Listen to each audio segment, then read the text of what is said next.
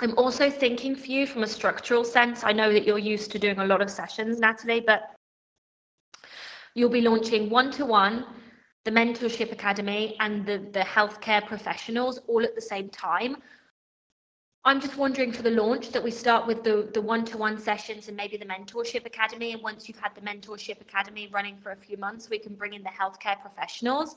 So I don't know if you want to have the healthcare professionals group as like, I don't know, start date is 2000 and whenever, or I don't know, it's something for you to consider. I just want you to really ground this. I want you to get out your calendar to start putting in the launch, putting in dates, and start asking yourself, like Natalie, I know that you're a hard worker.